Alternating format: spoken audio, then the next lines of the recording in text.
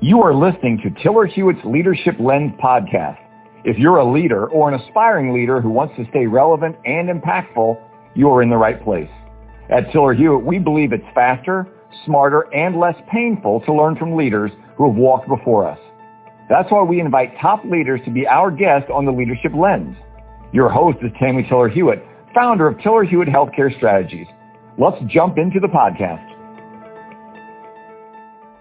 My guest today is William Mahoney, President and CEO of Cox Medical Center in Branson, Missouri, one of the most popular and long-standing vacation destinations in the Midwest.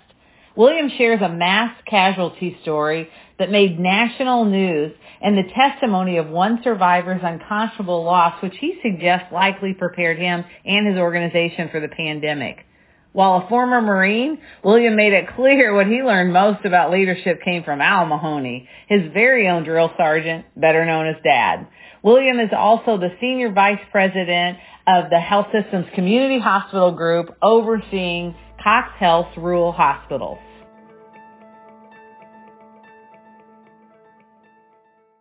Mr. William Mahoney, leadership and storyteller extraordinaire, welcome to the Leadership Lens podcast.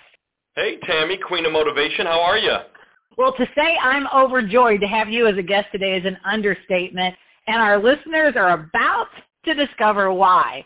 So it's been a while since we worked together, which is another great story of the immeasurable power of relationships. So for our listeners, William and I met through an OB friend of mine who had relocated to your neck of the woods, joining your medical staff. Remember, William? I do.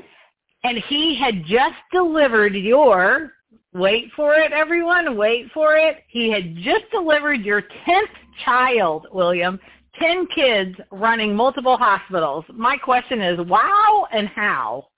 I married well. Tammy and I always wanted a large family, and we got it. You know, I think back now, 8 of those 10 are girls. Okay, the first 7 were girls there. We had a son pass away. But it's interesting, those girls now, you talk about the humility of your children, 6 of them are out of the home, 4 are married. And I got brave one day, and I said, hey, girls, I texted them, I said, tell me about the characteristics of me. Would you rate me? And it was like, hey, empathy, honesty, hardworking, charitable, kind, forgiving, self-aware. And every one of them had my weakest trait that they listed separately, and it was self-awareness. It was pretty humbling, but I've been reading more on generational differences since then. Has it helped? Are you going to resurvey them? Oh, I'm not going to resurvey them. That was too humiliating.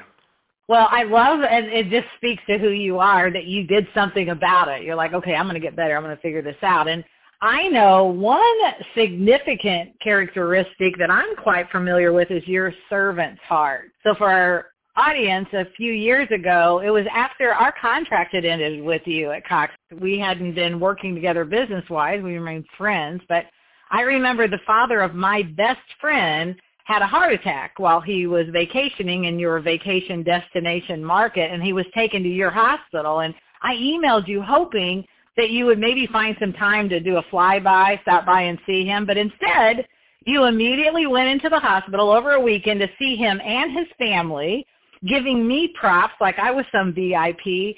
But more importantly, you made them feel like dignitaries, and you made them laugh. You comforted them. You prayed with them. They still talk about it today. So I'm just so looking forward to our listeners being able to hear your heartfelt leadership stories and lessons shared along the way, because you are so open and transparent. So if you don't mind, can I ask a few questions about your leadership journey? Please do. Did you always know you wanted a leadership role? Oh, yeah. I always wanted a seat at the table ever since I've probably been about 8 years old. And was there a pivotal point in your career or a defining moment that felt like an epiphany or affirmation of your chosen path? I went back to school. We had 3 children at the time. I was 25. And when I was going to school, I interviewed a school supervisor, a superintendent, psychologist, and a hospital administrator.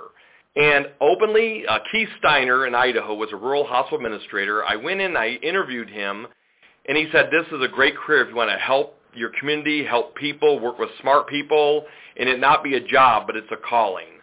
And all of a sudden, something just hit me when he said it was a calling. Because I didn't want to do my career to just be doing a job. I watched my dad work in Caterpillar in the factory, and I told myself I never wanted to work in a factory and do that my whole career, waiting for 30 years for a gold watch.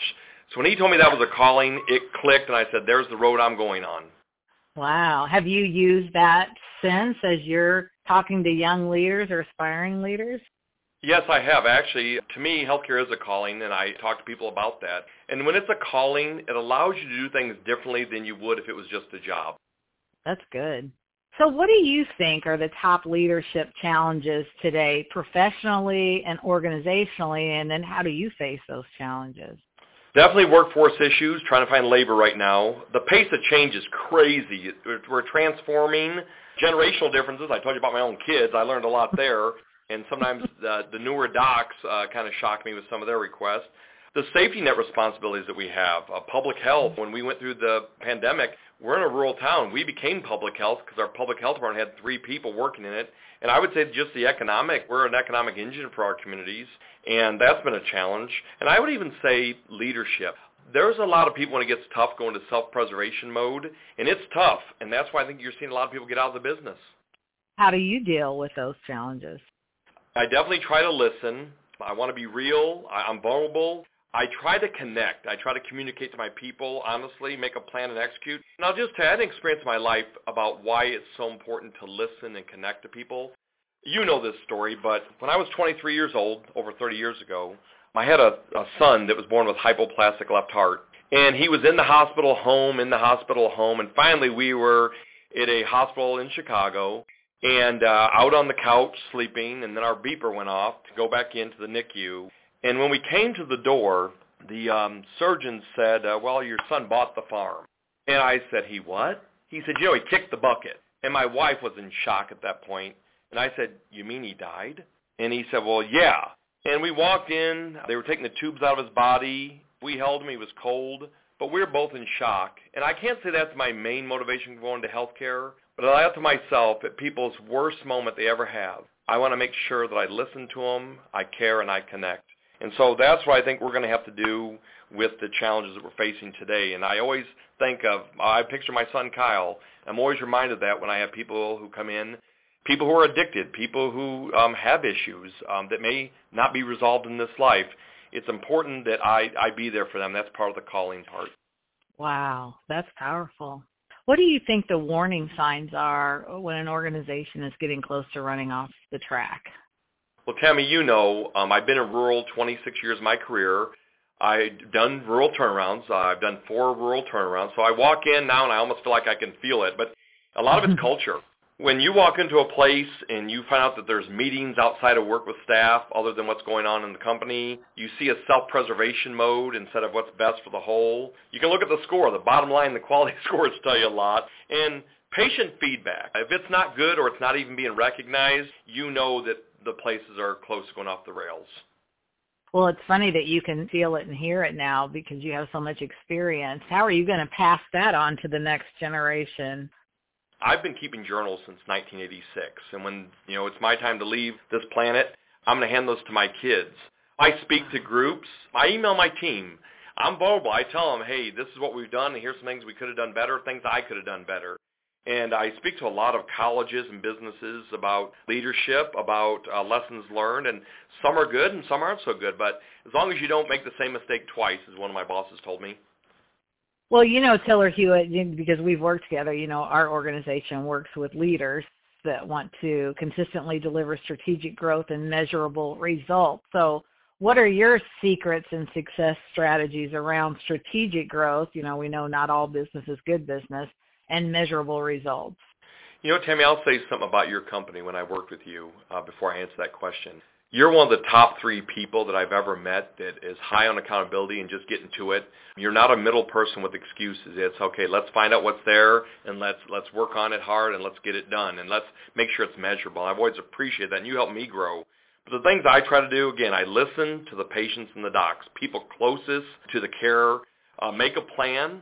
I assign it to people. I have a big buy-win mentality. Now I'm not just going to assign you a goal and there's no buy-win, and I see that as accountability. And then cascading goals and KPIs, key performance indicators that drive results. And openly, when I go into hospitals that are losing $2, $4, $5, $6 million, those things are missing all the time. I think what happens is it's that leadership component. There's not a ton of leaders out there anymore. There's a lot of managers, but leading is uncomfortable. And you have to do things that are uncomfortable. And when you tell people this isn't working, we've got to execute it a little bit faster or do things differently, you're not always popular. We live in a world where people want to be popular. Well, thanks for the shout-out to Tiller Hewitt, by the way, first. I appreciate that. You were a Marine. I guess once a Marine, always a Marine. So has that helped you with your discipline around your planning and KPIs and accountability that you just described? I wish I could tell you yes. My father, Al Mahoney, is a drill sergeant. I grew up at 5 years old. We worked construction with him. I went in the Marine Corps at 17. I was fortunate. I got meritoriously promoted. And openly, it was easier than working for my father. Wow. But the Marine Corps does teach a discipline. I have a lot of pride about that. I consider them the greatest fighting force there ever was.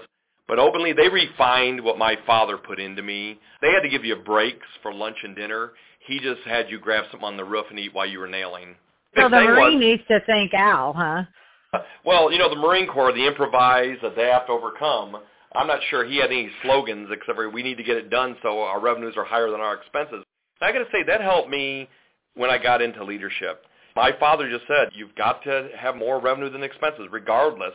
And when I had to sit down in turnarounds and tell people, this is what we have to do, regardless of who's happy, unhappy, at the end of the day, this has to happen for us to be here in the future. I love that you simplify it. It's not rocket science, but you're right. Everyone tries to make it so much more complicated than it needs to be. Well, how can leaders constantly re-energize themselves as leaders, given all that you just said? When COVID was starting, I started to feel a little bit negative. I've never had a real negative day in my life. Fortunate that I haven't had depression or anything. And I hired a life coach. And I started asking her these questions, and she started working to me on these things and taught me, make sure you get enough sleep, make sure you get exercise. Take periodic time off. I'm the master of the 4-day weekend. Labor Day, I take the Friday off. Memorial Day, I take the Friday off. Okay? Focus on what's going right. What can you control? And then she gave me an exercise. This is the part of the life coach part.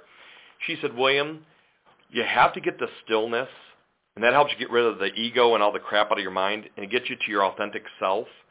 And once we're in an authentic state, that's when we're true to ourselves, that's when we really can make the decisions we need to do that affect us the best and help re-energize us. Because when we're truthful to ourselves, that will help us. For example, you might not like your job. You go, well, I need the check, I need this, I need this. But once you go through the stillness and you get rid of the, I need the job, or maybe I can't get another job, or what happens if this happens, and you get to your authentic self and you say, I'm not happy, I need to do something different. That's when you're going to get to the point where you feel re-energized and strengthened. When I drive to work, I have 20 minutes, it's quiet, and that's my stillness to get into my authentic self. And so the decisions I make each day are authentic decisions for me. Wow, that's powerful. Thank you. So as it relates to managing in a crisis, which I'm not sure that we're really out of a crisis, we're just in a different phase of it, but from an insider's perspective, how would you describe the current state of the United States healthcare system? I would say this: nothing is certain. It's fragmented, it's disarrayed, it's transforming. We have workforce and bottom line challenges. We have payer issues. Someone did very well during pandemics, and it wasn't us providers. But I would say this: FEMA and ARPA monies, in my mind, have only delayed the inevitable. We're going to have to change. We're going to have to get more to a wellness system. But I got to just tell you this, and this part keeps me motivated. This is the best opportunity I've seen in my career to show leadership. You must have an abundance mentality, and you got to come up with some ideas. When you're the leader, they're paying you to set that vision, to get people moving in a certain direction. I don't think there's any perfect answer now, so anything you come up with uniformly with your docs, your board, your community, your team is probably going to be good. But just opening up modern healthcare and listening to everybody's views, that game has changed. I mean, when you see the Kaisers of the world, the Cleveland Clinics all losing $1 billion a quarter, they don't have the answers either. And if you watch mergers, most of these mergers don't result in any better margins at the bottom line. So your ideas for your community, as long as you work with your patients and your docs, is going to help you in these times of crisis. And so I just say, be true to yourself and what you feel and see. With the demands on all leaders today, the million-dollar question is, what are some tips to be more efficient and get more done? I'm not excellent at this, but I'll give you a little bit of an answer. I work on tough things in the morning. I definitely do the stuff, like I said, the stillness, the authentic self. Strategic time off. I definitely utilize my executive assistant, and I delegate. And I say no more to opportunities than I say yes. Earlier in my career, I'll speak here, I'll do this. Now I'm pretty selective who I say yes to, and that has helped me. I also think your morning habits are huge. When I wake up, say my prayers, I read my scriptures, I take a 50-minute walk, and a brisk walk. I guess I call it brisk. A little sweat on my forehead when I'm done, I guess. Then take my shower, and I have that 20-minute ride to work where I have my stillness, and I'm just pondering the day and just trying to listen to what my authentic self is telling me, or in my mind, what the Holy Ghost is telling me, whispering to me. I love it. So what are maybe 3 takeaways you learned from managing through a pandemic? Well, I'll tell you what. I'll tell you a little story. Is that okay? Yes, please. I had a pandemic happen before the pandemic happened, if you will, in my community. 3 years ago, we have lakes by us here, and we have something called the duck boats. They ride on the streets, and they go in the water. And about 7 o'clock one night, the duck boats went in the water, and a freak storm hit and turned it over. I get a call at the movie theater that, hey, we have mass casualty, come to the hospital, so I did. And we didn't know what was going to happen. Well, found out that 17 people died in that, and a bunch of people came to the hospital. One lady came in, and she lost 9 family members, her and her 13-year-old nephew at the time. They were wet, no cell phone. They didn't know numbers because everything was in their cell phone. For the next 4 days, the national news was here. There were GoFundMe groups trying to make money. Our community responded incredible. Our team did incredible. But it was not a lot of sleep, to be very open with you. During that, the lady lost her 3 children, her husband, her in-laws. Her name was Tia Coleman. You could Google that story. It's fascinating. It was like a pandemic. I mean, it was a crisis. That was 3 years ago. She came back 4 months ago, and she said to me, "In the worst day of my life, William, you and your team were there, and you don't know why I'm alive today is because you all gave me hope that life would be better by the way you treated me." I have to give our governor credit that day, too. He came through. He would not take a picture with the survivors because he didn't want to do something that looked disingenuous. I always commend him for that. So when I think about managing through a pandemic, we kind of had that as a warm-up, if you will. You got to show empathy to people. We're not always going to agree, especially during the pandemic. My community is probably one of the lowest communities for vaccination. People get very frustrated, but we have to disagree without being disagreeable. Second one is we have to give ourselves grace. When I think about the pandemic or that duck boat accident, we were tired. We didn't do everything perfectly, but we led with our hearts. And then we must lead and connect and support our caregivers. I don't think we realize how much our caregivers are giving, especially with these workforce shortages. And then you got people out in public mad because you're masking or you're asking to be vaccinated, and all they're doing is trying to take care of you. We saw violence rise tremendously during the pandemic. Mm-hmm. That was hard for me to watch. We obviously hired more security. We got some things on the badges, alarms. They get hit to show us exactly where they're at if they're ever cornered. We actually put guns on our safety officers for the first time. We do definitely need to connect and support our caregivers. And you got to take action. You may not be perfect, but you got to do something. That's great. Who wants to have a mass casualty pandemic before the pandemic? But what's nice is that you learned something from it, and it armed you to be better during the next pandemic. I would say our team, they always went back to that, hey, we got through the duck boat tragedy, we can get through this. I think the only difference is the pandemic lasted longer. It definitely still mentally wore people out and stressed them. Well, how do you pass on these important lessons? Is there anything we haven't covered that you want to tell your colleagues or aspiring leaders on any lessons you learned to save them some grief and maybe save lives too? I think the big thing is always keep trying to learn, keep thinking about scenarios and situations. And I look at it this way, if you're true and trustworthy and you're an authentic person, people will give you grace if something doesn't go as well, because there's sometimes it's not going to go well. When you don't have enough staff and people are trying to take care of various situations, you can only do what you can do. I think of mental health. We have a huge shortage in our state of Missouri for mental health, and there's not a lot we can do when people come in. We treat them. We have some inpatient, but there is such a lack of outpatient treatment available for people, especially those without insurance. And so just do the best you can, but I think just try to get yourself prepared each day so when you walk in, you at least are prepared to handle these situations with all yourself, not a part of yourself. Well, I can't believe our time is almost up. This has been fascinating, but I do like to end all of the interviews with what we call the rapid 5 wrap-up. So can I fire the last 5 questions at you? Better tie my shoes. Get ready. Here we go. Okay. What are you currently reading or have read that you would highly recommend to your colleagues? The book Abundance by Stephen Kotler and Peter Diamandis. This is a cool book. It's about innovation. The future is better than we think it's going to be. There are 9 billion people out there right now who don't have access to healthcare and innovation. You think about Africa. All these countries are going from a third world life up to more of a middle class, if you will. And this is going to have more and more people enter our systems without as many people to take care of them probably. But the technologies that are going to come out of this are incredible. So the future is not going to be bleak for healthcare. I love it. All right. What's one word or mantra you live by? Probably my life purpose. And that's to make a difference in people's lives by showing them someone still cares. There's a great 12-minute YouTube by Adam Leipzig called Finding Your Life's Purpose in 5 minutes. I'm kind of slow. It took me 10 minutes. And that's kind of how I came up with this for my life purpose. I'm writing that down. Okay, and you told us how you start your day, but do you want to add anything to that? No, it's what I do. I start with prayer, scripture study, that brisk walk, and I drive to work so I can ponder and get myself into an authentic state.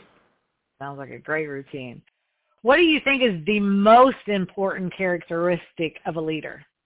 You need to be trustworthy and accountable. People ask me when I interview docs or different people for vice president positions in my 3 hospitals I'm responsible for. And openly, if I can't trust you, it doesn't matter what your skills are. Good. And what is one word or piece of advice you would give to your younger self? Oh, I'd slap him around a couple times. I would say this: doubt your doubts before you doubt faith in yourself, in your God, in whatever you believe. And I'll tell you that because openly, I would drive by that hospital that was maybe 100 beds when I was over 50 beds. I'd say, the person running that mall, they must be real smart. I wonder if I could ever run something like that. Then each time I got promoted, it was always, I wonder if I could do that, you know. And I had a lot of doubts because I grew up in a blue-collar world, and this is more of a white-collar world in administration. And so I just had to eliminate that. I doubt my doubts now. I don't let them drive me. That's good. Doubt your doubts before you doubt yourself. I love it. Well, William, thank you again for being an amazing guest on the Leadership Lens. Thank you so much. And, hey, keep changing the world. It's your calling. Thank you. Tiller Hewitt works with leaders who want to consistently deliver strategic growth and measurable results. The organization is recognized as the leading experts in strategic growth, network integrity, and physician engagement. Thanks for listening to this episode of The Leadership Lens. For more leadership resources and strategic growth solutions, visit tillerhewitt.com.